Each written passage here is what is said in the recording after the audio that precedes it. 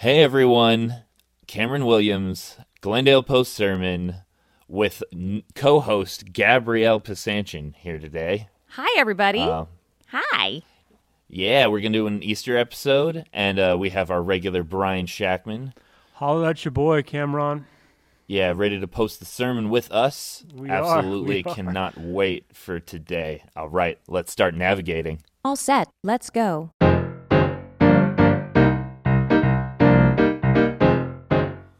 Okay, so Brian, we were going to talk a little bit about the sermon today, but having Gabrielle on, I think we're going to do a little more Easter related stuff today. Sure. So what are some fond Easter memories amongst us that we can remember or scrounge up?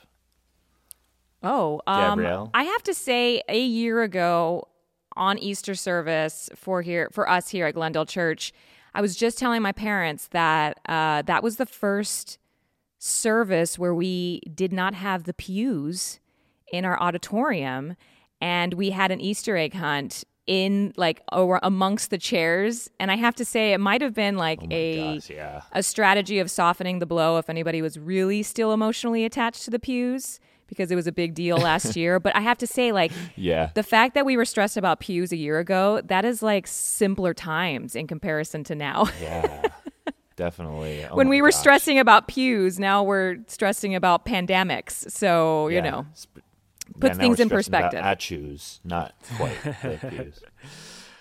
Yeah, that was a memorable one. I think about just growing up and just being excited about egg hunts. My family used to go to some family friends' homes, and we had a $5 egg, and that one was really interesting. Everybody tried to get after that one, and everyone was really always excited to find that one. And if you got it, you just felt like you were super rich. You were super rich, you were man. set for life. And unfortunately, I got it once, and I was not set for life. But I've had to find $5 eggs since then.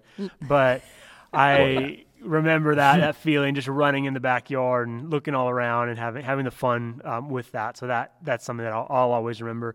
I think this Easter will definitely be one too that's gonna stick in my mind just forever. It's just the idea of not for maybe some different reasons. Yeah, but... I mean not going to church together and having that oh my gosh, just moment. And I mentioned in my sermon that Easter is Pastor Super Bowl, so to not have that moment all together and feel that energy was hard, but yet I feel very encouraged by people's words and connection with what we're doing in the week to week. But also, I think just on Easter, it was just really awesome to hear stories of people sharing the service with their friends and friends tuning in, and being able to experience that is weird, but there's some cool aspects also. No, that was really cool. Yeah.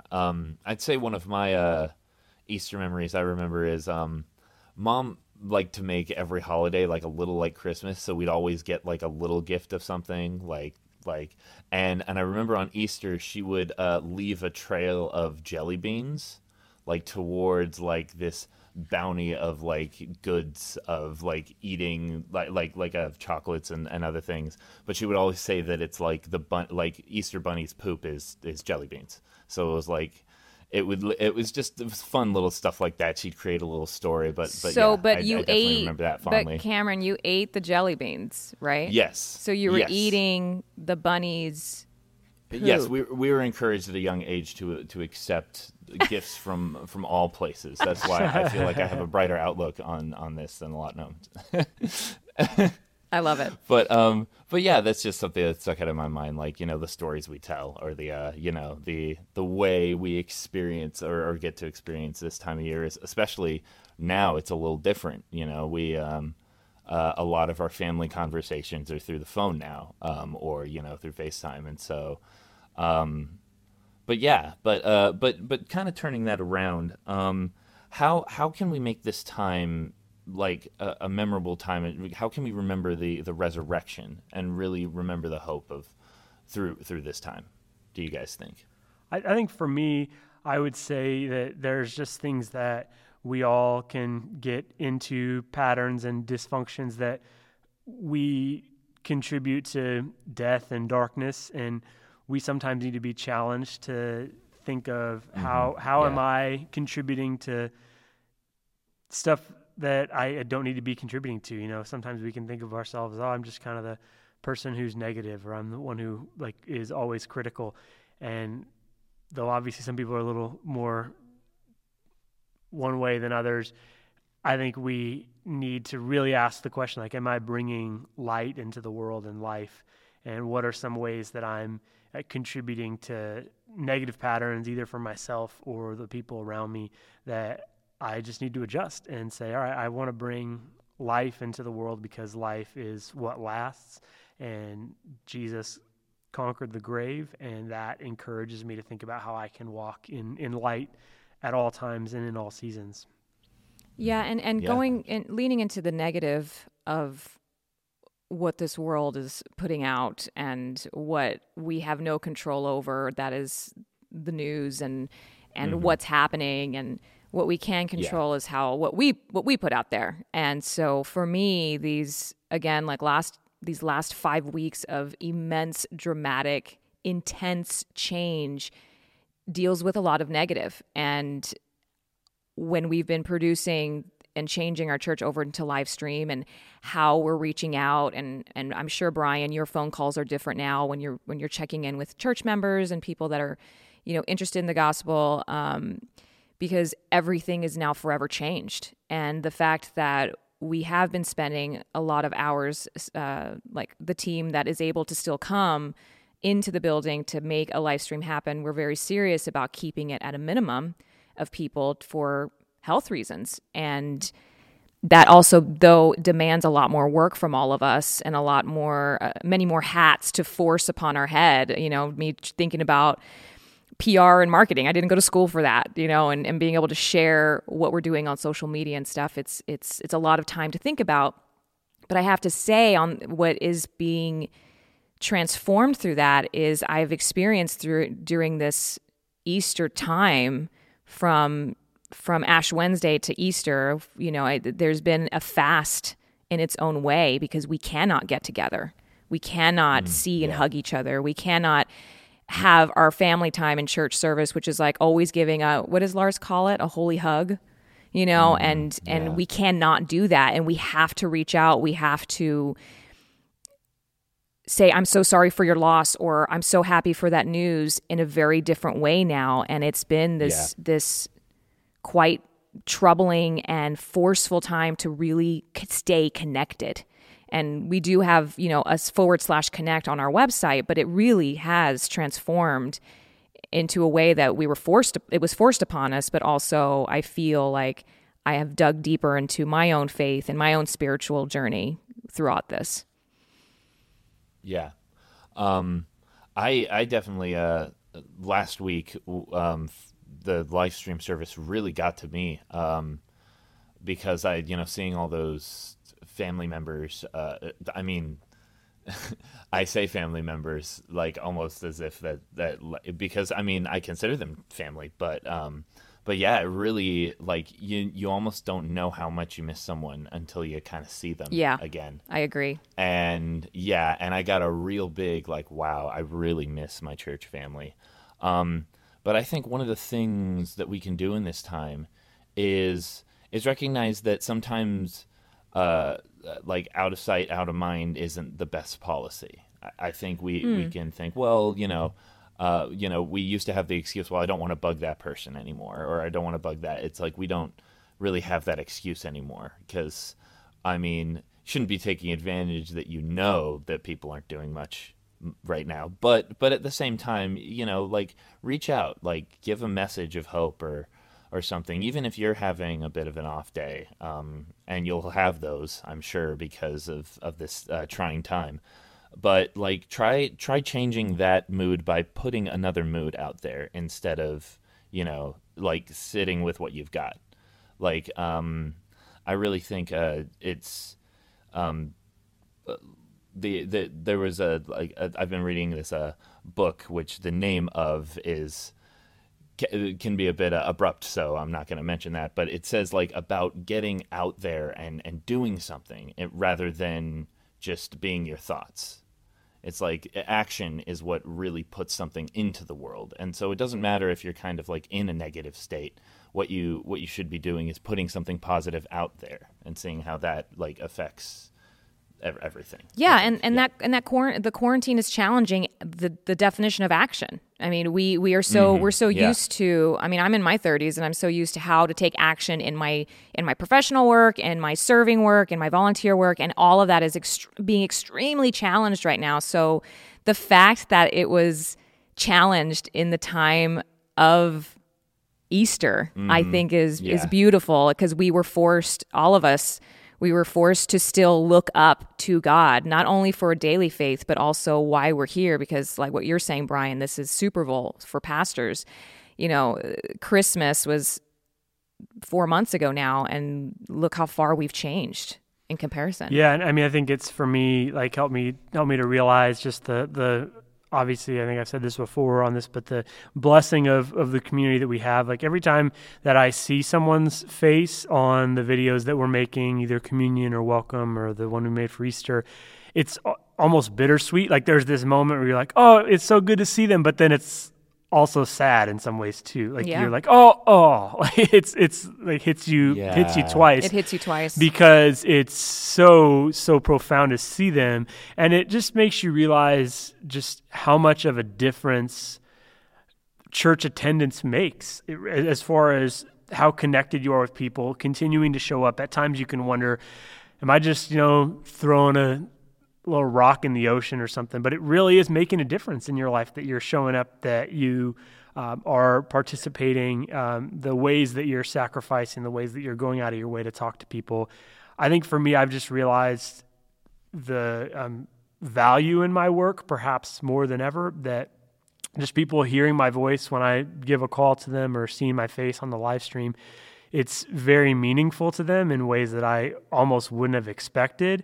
But it's because we're together every week and they listen to me talk. And generally after a church service, I can think of, oh, I did that wrong, or I didn't tell that story well, or I can walk away thinking about the opportunities perhaps that I missed. But I think hopefully for me, this completely changes my perspective moving forward, to just be so thankful for the opportunities to get together. And then just think about the light. You hear 10 positive things and one negative thing, and you think of the negative thing moving forward. And I think for me, it's hopefully just positioning my mind to just say, I just want to be in the light as much as possible. And yes, there's going to be stuff that goes wrong. And yes, there's going to be ways that we as a church fail, that we as church leaders don't do things correctly. But I'm just going to say, but it's still making such a positive difference, because in this season, as I see these faces, it's such a bittersweet moment of, like the double hit. And you realize that it really does matter. Like getting together really does matter. And we are part of the light. We are making a difference, and it's meaningful to people. And we hopefully won't take that for granted anymore, because I think we all can just get in this rhythm of, oh, does this even really matter? Am I making a difference? But in fact, you really are, because showing up for each other and being around each other, it makes a huge difference. So I have a pretty serious question to ask right now. Worship dancing. I haven't heard of this before. and I want to know from Gabrielle, like, what does it look like when Brian is worship dancing off in the, while you guys are live streaming? I mean, this is post-sermon, so I can be honest, versus when it's happening, where I'm just rooting him on. I'm like, please, Brian, don't quit every day. It brings me so much joy. It really does. Good. Because we now have, I mean, if I'm, by the way, for the audience and for Philip, the engineer, if I'm yelling, it's because I'm staying 6 feet away from Brian, who is closer to the iPad where Cameron can hear me. So I'm projecting really loud today. It brings me joy because now with the service, we're getting into a rhythm. We are repeating the intro and outro slides with the same kind of music. And so, what's that? What's it, the one with the dog and the bell, the law, the Pavlov's dog. Pavlov's dogs. weeks. We're at a point with the 5 of us that are here, recording the live stream. When it happens, like we all start literally salivating because we hear the same song over and over. And so when Brian changes it up with the dance, now I need him to dance off because I'm now used to it. Because if he now doesn't dance off, as a professional dancer myself from Broadway, just so you know, there is a routine that happens off stage in Broadway shows. Like we do have these moments off stage where now you expect it because now you won't have a good show. And so, if Brian does not dance off, then I feel like I failed in my part for the service on live stream. Yeah. Brian, from a dramatic point of view. How does it feel that not only you have such uplifting and encouraging words, but such uplifting and encouraging moves as well? Apparently they're famous. I didn't know I had this in me. I didn't know. And, I'm just thankful to God for the talent that God has given me. And I feel blessed to share that gift. And I'm just really thankful to be in a position where this thing that I didn't know I had can now be exposed. Took a pandemic, I have to say. That through this time of trial, we get a light in the darkness, and that is Brian's worship dancing with the most views on our Instagram page. With the most views, everyone's like, "Look, a preacher's dancing. Let's watch that again." Yeah, when I say something quote unquote profound, or I think is profound, nobody really gets into it. But when I dance, everyone's all over it. So, but yes, absolutely. Then we all know, we all feel it, we all get it. Then. All right. So what's the big idea today, guys? After you, Brian. I need more time to think. All right. I would say that I think really for me, I've told people this is the first time in my life where I feel like a real adult. That 9/11 was something that happened. I mean, I was a freshman in college, and it was significant and it mattered. And I will always remember where I was and all that stuff that happened around 9/11. But we continued moving. I didn't live in New York. Life somewhat moved on. There were memorials, but people kept working. Everything kept moving along. This feels very different in that life is dead, basically, very much slowing down. We're asking hard questions of God, hard questions of ourselves, the uncertainty that's around it as far as what this is going to look like moving forward. This is a really hard time, and I think what's really significant for me watching that video of everybody saying he is risen indeed is it's a time for us where we get a chance to really show our Christian witness, because I know for me there's times where I'm like, would I really be able to stand up for God in the face of death and in the face of uncertainty, and would I do that? And it's been just powerful for me to see some of our members who, as I mentioned in my sermon, who have tested positive for COVID-19.